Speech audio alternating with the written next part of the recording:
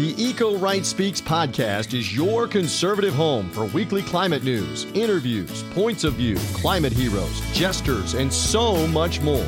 We'll share the stories of people leading in their local communities and around the country. Welcome to the Eco Right Speaks podcast. It's brought to you by republicen.org. Hello, and welcome to the Eco Right Speaks, your climate-focused podcast produced by the team at republicen.org.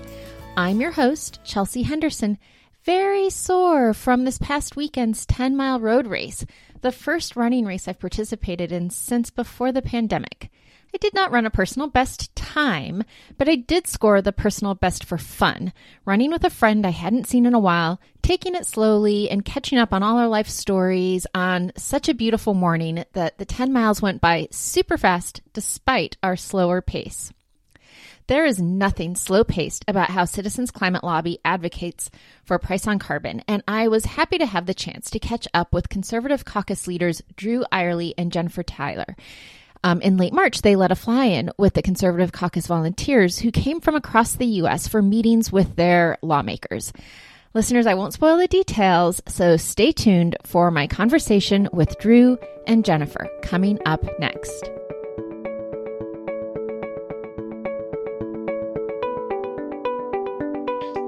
Welcome back, listeners. As promised, I have some of our friends from CCL's Conservative Caucus here to join me in conversation. Welcome, Drew. Welcome, Jennifer. Thanks so much for having us. It's great to have old friends. We've just met each other, but I consider anyone from CCL an old friend on the show. So for listeners who are not familiar with the Citizens Climate Lobby, I thought maybe, Drew, you could just give them kind of the elevator pitch on what the organization is supporting and what y'all have been doing recently. Yeah, so we are a nonpartisan organization with people from all walks of life, different backgrounds, Republicans, Libertarians, Democrats, anything you name it. And our whole mission is for sustainable climate policy and advocating for it. And toward that end is that I know that you guys are primarily supportive of the carbon dividend plan. So maybe for some of those folks who aren't familiar with the dividend plan, you could also give them a little 101 on what that would mean. Well, for me, it is the conservative solution to climate change. Things that I like about it is that it places a fee at the source where carbon intensive products come into society, basically, for me. Whether it's the wellhead or imports coming from other countries, we place a fee on based on the carbon intensity of that product. 100% net revenue of that fee is collected. It's not a tax, it's not used to grow government. And it's returned to individual households to help offset costs. And then they let the individual household decide how they spend that money. Do they want to invest it in renewable? Do they want to use it for healthcare? What do they need to use it for? Yeah. Which really gives the free market approach and limited government overreach. It hits all the points for me as a conservative for addressing this issue. Jennifer, you guys had some lobby days recently up here on Capitol Hill. Was this the first one that was back in person after the pandemic? I feel like there were a few years where you were online. Yeah, so we did do our first one back from COVID last year, our first conservative conference, but we didn't do a lobby day because the Hill was not fully reopened at that time. So this was our first one where we were actually able to go and lobby in person on the Hill, get in those congressional offices. So it was extremely exciting to see the cafeteria full again with CCL volunteers, meeting folks in the hall. It was a great time. All in all, how many people came and attended? We had on the first day 100 plus in attendance on the first day. 100 plus CCL volunteers. And just noting for listeners, these are volunteers who pay their own way to come to Washington. If they aren't, local enough that they can drive home train home at the end of the event, they pay for their hotels and their food. So like people who are super committed to the cause. Yes, ma'am. So, and that's what really blows me away is that we have people from all over the country, all different walks of life as well, from your white collar businessmen to truck drivers, all different age demographics, and all Republican coming to talk about this issue. So, and that, yes, they're all paying their own way. That's how important it is to them. Do you know approximately how many meetings these volunteers were able to have while they were here? We had 24 meetings, give or take one or two. Mm-hmm. And kind of a mix of the House and the Senate. Yes, ma'am. What Yeah, it was kind a of mix of the House and the Senate, and we were pleased. We got a lot of committee leadership meetings. So Chairman Westerman, Chairwoman Morse Rogers on the House side. So we got a lot of the players who are talking about some of these major climate policies that are going through Congress right now. So we were pleased with the geographic distribution of our meetings, as well as talking to some of the kind of heavy hitters who are really talking to leadership and crafting some of these policies we're interested in. Do you feel like, I know that we differ a little bit slightly, our organizations, in that I mean, obviously we would be super thrilled to see a carbon dividend plan enacted because it meets the value of what Drew was saying, that you are assessing the fee at the point where the pollution happens. But then with that fee, you aren't growing the government, so you're returning it back to the people. And, our executive director, Bob Inglis, he has a kind of slight preference, I would say, for an approach that would use that revenue to cut payroll tax, which kind of does the same thing, right? You're not using it to create a new department of climate change or whatever. Unfortunately, our version has the T word attached to it, right? Carbon tax, which it's really hard to get people excited about a tax, the T word I like to call it. So would you say that you feel like there's good reception for this idea of a dividend plan where those funds are returned to people? It's hard to argue against that. Yeah, I definitely think there's good reception to it. And we're seeing growing interest on the Republican side of the aisle. We've got a number of different kind of carbon pricing proposals out there, whether it's a dividend model, or others are talking about ways to do it with something like you're suggesting, cutting payroll taxes, taking maybe some of those revenues and putting them towards transitioning coal communities towards cleaner energy, things like that. So the question of what to do with revenue is definitely up for debate. But we're also seeing a lot of interest on the trade side of things. So as we see some of these other countries and regions do things like the EU CBAM, carbon border adjustment mechanism, going forward, that's going to put increased pressure on us and many other countries to come to the table. So we're seeing a lot of interest, particularly in the Senate, on figuring out how can we do something on the CBAM side, which in the end is ultimately just going to keep pushing us towards addressing our carbon emissions through some sort of pricing down the road. And I also do want to flag, there's a lot of good discussion on carbon pricing, but given everything going on right now in Congress, a lot of our lobby meetings were focusing on permitting reform. That was our primary focus of our lobby day. So I don't want to jump the gun. I'm sure we'll get into it. But there was tremendous reception from Republicans talking about the climate impacts of permitting reform. Yeah, so let's go ahead and dive in and talk about permitting reform. I feel like it's kind of the buzzword of this congressional session, and we had an episode that aired recently with a reporter who follows energy and environment for E&E News, and she talked about this too. And it sort of really became the hot button issue when Senator Manchin from West Virginia was negotiating for his vote on the Inflation Reduction Act, and he firmly believes that permitting reform is needed, and it is, right. And I think both Democrats and Republicans see that we need to do something, especially if we're going to have an infusion of renewable energy into the grid. We can't do sort of modern energy with old infrastructure and old rules, is the way that I look at it. So what were some of the main messages that you are hearing and prospects for something moving through Congress? Yeah, well, I think, our starting point, last Congress was obviously a big Congress with the passage of the Inflation Reduction Act. And even though that was a party line vote and party line bill, that's where a lot of this impetus is coming from to get the Democrats to kind of come to the table. Permitting reform has been a Republican priority for a decade or longer. There have been Republican proposals introduced every single Congress.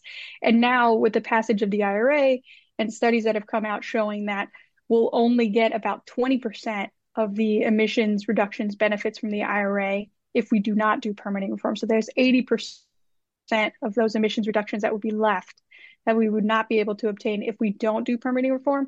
Those kind of stats, I think, are pushing Democrats to come to the table and really make this a bipartisan discussion where we see that something could actually get done. So we saw Republicans move forward in the House with their proposal, and our lobby day actually coordinated really well on timing with that, where Republicans were already thinking of permitting reform. And our big push is for a bipartisan proposal to move forward. We know there's different sticking points on each side, but we really want to bring the two sides together. And that was our message to Republicans, was moving forward. Let's talk to Democrats. Let's figure out where the common ground is. And let's put in place common sense permitting reform that's going to allow us to get clean energy on the grid quicker, create more jobs, but also ultimately reduce our emissions. Are there, who are some of the key Republicans who are leading on this conversation? Yeah, I would say on the House side, you've got Chairman Westerman, who's chair of the Natural Resources Committee, who's been kind of designated one of the heads of this. And we had a really lengthy meeting with him, which was really exciting, where he popped in and ended up staying for upwards of 45 minutes, I think, talking to our folks. And he's incredibly engaged, and he is working with folks on the other side of the aisle. And then Representative Garrett Graves out of Louisiana, and of course, Chairwoman Morris Rogers, Chair of Energy and Commerce, is very engaged because of the jurisdiction that committee has. And then on the Senate side, there's a bunch of Republicans interested: Senator Cassidy, Senator Kramer, a number of others, but a few that we're particularly engaged with. So I wanted to make a little pivot, actually, and ask Drew. We have recently had on the show a couple different. We had one episode that was that featured a prominent, or a passionate, I would say, angler out in Montana who works with Trout Unlimited, and then followed that up with an episode recently with an avid hunter. And so just really lately I've been thinking a lot about how when you are a hunter or an angler, you have a connection to the land. And when we were talking about a little bit before Jennifer joined our Zoom, you mentioned that you'd moved to Georgia and really fell in love with the outdoor recreational possibilities down there. So talk a little bit about how the issue of climate change is personal to you as an avid outdoorsman. Absolutely. So when I got hired, this was an area that I really wanted to tap into because of my background.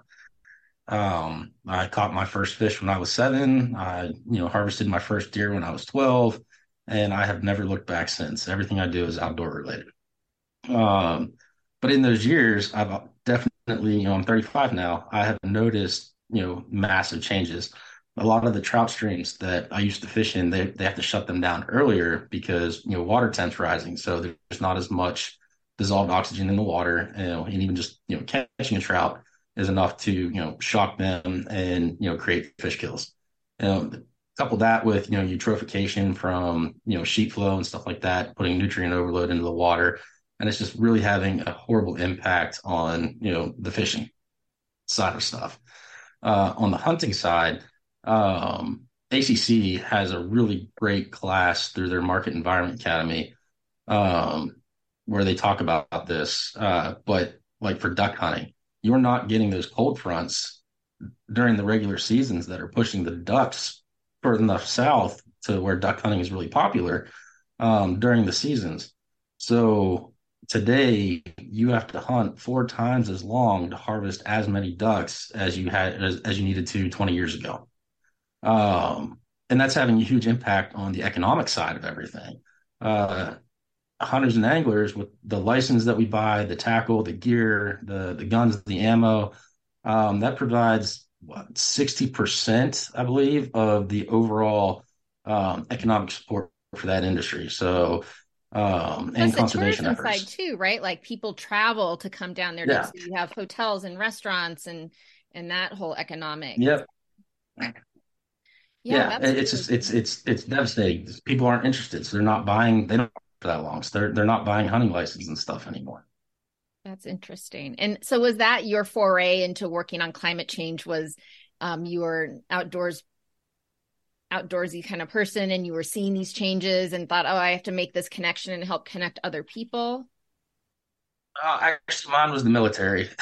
It was seeing it was energy infrastructure. Yeah. I've got a video out, commercial video for us, but it took a long time. But I started with energy infrastructure and especially from the military aspect and the amount of casualties coming off the fossil fuel routes, as well as exposure to apprentice grade diesel exhaust and things like that.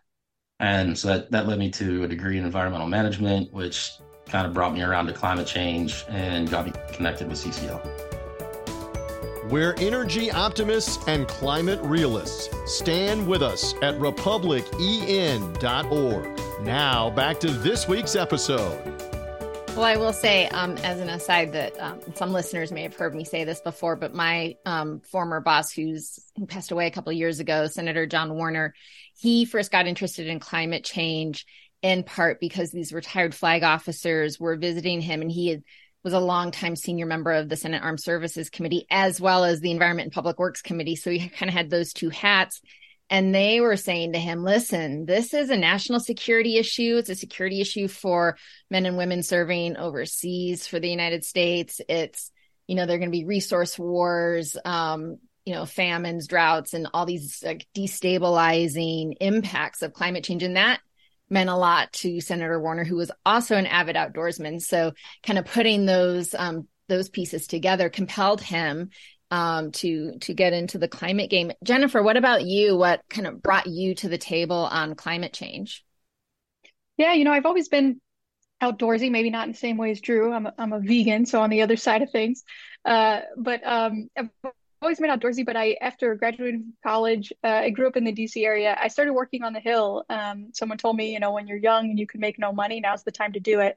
And I just fell in love with being a part of the policy operations in Congress. And environmental policy was one of those areas that really stood out to me as a place where there was so much bipartisan momentum. There was so much bipartisan agreement, but there were very few groups willing to work in that space, work on both sides of that issue. There were groups, I was in a Republican office. There were many right-leaning groups who came in and talked to us, very few left-leaning groups. And I know it was the same way on the Democratic side of the aisle. So my kind of personal passion for the outdoors and interest in climate policy kind of led me to this vein of really wanting to work for a group like CCL that works in that bipartisan space and really works on building the political will for meaningful climate policy, bringing both folks together, recognizing that it can't be done by one party or the other. It has to be a joint movement. So that was really my impetus. Talk for me a minute, guys, about the spirit of these volunteers. We hit on it a little bit with the folks that come to town and they spend their own money to advocate for this, but the entire CCL network, you cover all 50 states. As Drew said earlier, you have people from all walks of life, younger people, older people, different careers and backgrounds. So what's the secret sauce? How do you have this vast network of such passionate, dedicated volunteers? All right. So for me, and it's something that I am very passionate about here, and why I love CCL so much is that it's the positive approach. It's the taking time to understand where other people are coming from, instead of just demanding that they meet you where you are. It's everybody is there, as a team. Everybody understands that they're there for different reasons, but they're also there for a common goal. Like my very first CCL conference back in 2016. I was just blown away by 1,300 people from, again, all different walks of life, standing up and applauding this one common solution. And it's inspiring, to think that, if we can do this here, we can do this on any issue. Yeah. And it's just, everybody becomes your friends, they become your family. It's a lot of work that goes into these conferences, and you get a little stressed out, but then you get there and the day of, and the volunteers are there and everybody's just so appreciative. And it's like, this is why we do this. Yeah, I'll just say, I think one thing that strikes me, and I first met CCL volunteers when I was a staffer on the Hill. So that was my first engagement, was how amazingly prepared and knowledgeable they were on the topic. Like Drew said, ready to meet me where I was, weren't pushing me to do something I or my boss was uncomfortable with, but just had all of the answers to any question I would have. And that's something that I continue to see in CCL volunteers. Congress can seem like this very mystifying kind of closed door lobbyists walking in and out. But CCL really is based on, citizen lobbyists. All CCL volunteers are able to have as much impact as you would think any kind of DC insider, quote unquote, can have, meeting with their member of Congress, having those one-on-one conversations. And I think that empowerment and that knowledge that they are making that change only strengthens their interest, their commitment, and helps them bring other folks along to recognize that, everyday Americans, those are the people who ultimately are going to be able to change these things and really make progress on this. So it's so inspiring for me to see how committed and just how knowledgeable and passionate our volunteers are. So if we have some listeners who are not CCL members and they want to join, what do you recommend they do? I would say go to the webpage, and there's all kinds of join options in there. Or you can reach out to me, Andrew.Eyerly at citizensclimatelobby.org. And I help out with the membership team and all that stuff. I will gladly connect you with a local chapter. You can go test the waters out, see if it's something that's for you. And if it is, we would love to have you at any of our events. Right, because that's also, I think, a really nice thing about CCL is that you aren't just this big national organization with a lot of volunteers. You work at the hyper local level and you have these local chapters. And so I'm assuming those local chapters can also, you bring people in connecting on sort of a shared concern of something that you might be seeing climate-wise in your own backyard. So a great way to meet other activists and other volunteers. And all right. Well, thank you both so much for joining us today. And any upcoming events or anything that you want to share with our listeners, or are you kind of done for the season on your Hill and conference activities? We do have our upcoming June conference that will be in the beginning of June, and that's our national annual conference where we have all of our CCL volunteers come in, hundreds and hundreds of folks fly into town, and we'd love to have new folks join us. We will be doing a lobby day in conjunction with that, meeting with hundreds of offices on the Hill in both the House and the Senate, talking about some of these top-of-mind climate priorities. So we'd love to have folks join us in June. Oh, now that you're mentioning that, I just saw an email that announced that former Congressman Francis Rooney is going to make a keynote at that event. So very pro-carbon pricing member when he was in office. We did some events in Florida with him. Great guy. So, all right. Well, thank you so much and best of luck. And I hope to see you out in the climate pricing world at some point.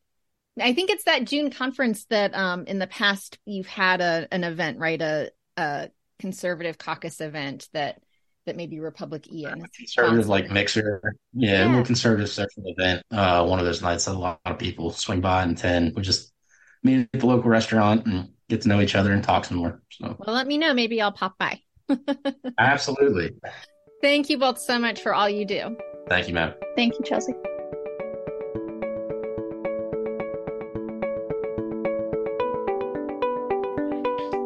Bryce, I couldn't help but notice that it looked like your family was doing a little running over the weekend before we sat down to record.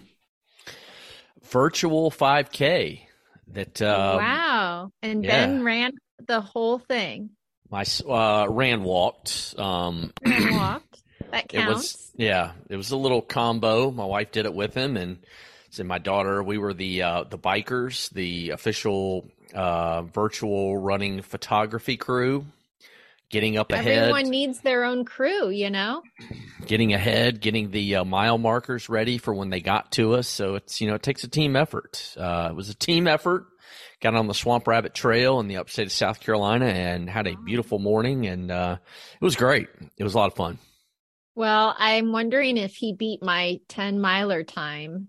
He probably could have run 5 of his 5Ks in the time it took me to run 10 miles this weekend. But I did a race myself, but it was not virtual. So, but first race since pre-pandemic. So, kind of getting back in that mindset of, running with people, which I don't normally do. Anyway, speaking of running and competitions, not that this is a competition. Yeah. But Great episode with our CCL friends. They're everywhere. There are so many of them, and they're doing such a great job spreading the word about carbon fee and dividend. And I loved hearing about how they came to the Hill with the conservative caucus for their lobby day. Bob would agree, we cannot underestimate the importance of lawmakers hearing from their constituents about the policies that they support. So nice that with the pandemic gone, people can come back and get in the buildings again and go see their members and exercise their some of their democratic rights. Yep. And nobody, as I was telling somebody late last week, nobody does the kind of work at the volume that they do, like the folks at CCL. And, I know our conservative caucus friends are, I don't want to say extra special to us, but, they are reaching they are reaching the niche that we are trying to reach in a lot of ways. Well, there's a lot of overlap, I think, right? And, what CCL can provide is an avenue for lobbying, which is obviously not what we do. So I think that the efforts are all complementary, and it is nice to feel like we have, just so that the thing that I like when I hear someone is a CCL volunteer, and especially those that are in the conservative caucus, is that I just know that they're out there, they're doing something. They don't need direction from us, right? They're on it. They're like a funnel. I feel like sometimes we funnel our members to them. They want to do something more. They want to do that more direct outreach. And so that's the avenue to do it with. And we are the ones that sort of get them over, like, come on into the carbon pricing water. It's warm. For those that that are listening that may not be aware, and I feel like I say it often, whether it's internally to our team or to other folks that we work with, that for our listeners that aren't aware that we are a 501c3, that we don't do any we cannot do any endorsing of legislation, giving to candidates, lobbying. We don't do any lobbying political work of any kind. And people say, well, hold on, you're conservatives working on the eco-right. Well, yeah, that's true. But we operate as a nationwide educational campaign. So while, like you said, I think you articulate it pretty well there, where we don't drill in on the specific, HRs or the specific member and go to that member's office with, 5-6 people. We operate differently, where we're kind of, instead of the top down, where we're, more grassroots, building constituencies in different areas and pockets around the country. So for those that were curious at home and listening today. Yeah, there is a difference. And I also think that sometimes the L word, lobby, gets a little bit of a bad rap, because maybe people read about or have read in the past about lobbyists that, did illegal things. Or I remember going to one of my high school reunions and saying I was the lobbyist, and someone thought that meant I had a 3 martini lunch every day. And I was like, I've never had a 1 martini lunch. So there we go. And there's like this kind of fat cat impression, right, of like somebody who's a lobbyist, but really lobbyists are the people that go and address their grievances to Congress. And that is a protected right in the Constitution. So I have one friend that likes to say it is the one profession that is enshrined in the Constitution. So there we go. It's a job that somebody has to do. We don't do it, but happy to educate people and then let them kind of take it from there. Yeah, we do not have a spot, or I couldn't even tell you how to get to K Street. I can look it up, but I don't know how to get there, because I've spent very little time over the years there in DC.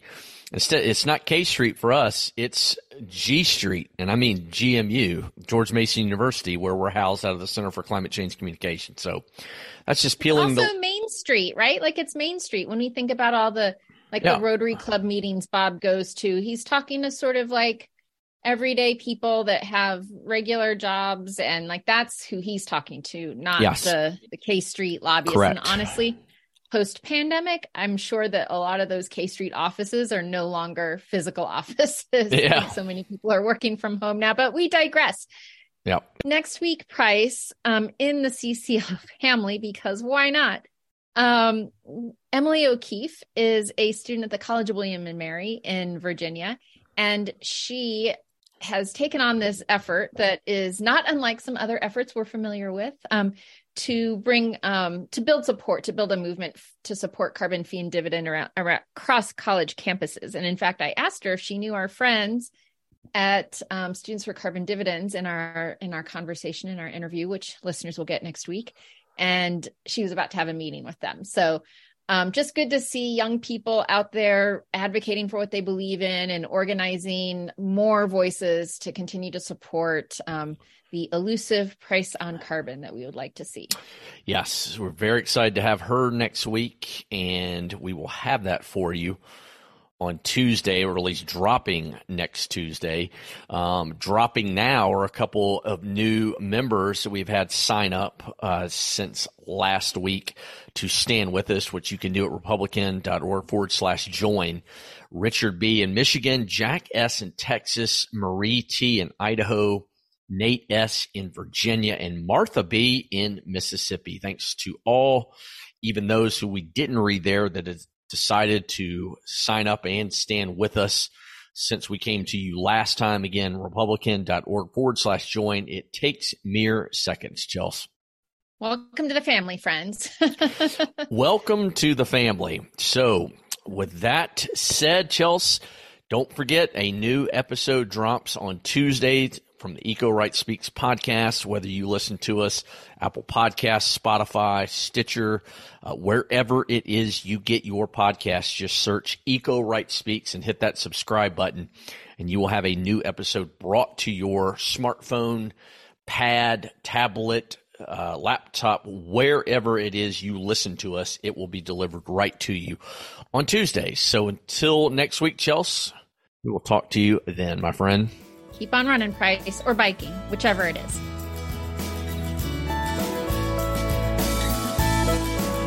Thanks for listening to this week's edition of the Eco Right Speaks podcast, brought to you by the team at republicen.org. Make sure to visit republicen.org to learn more and find out how you can be a local Eco Right leader.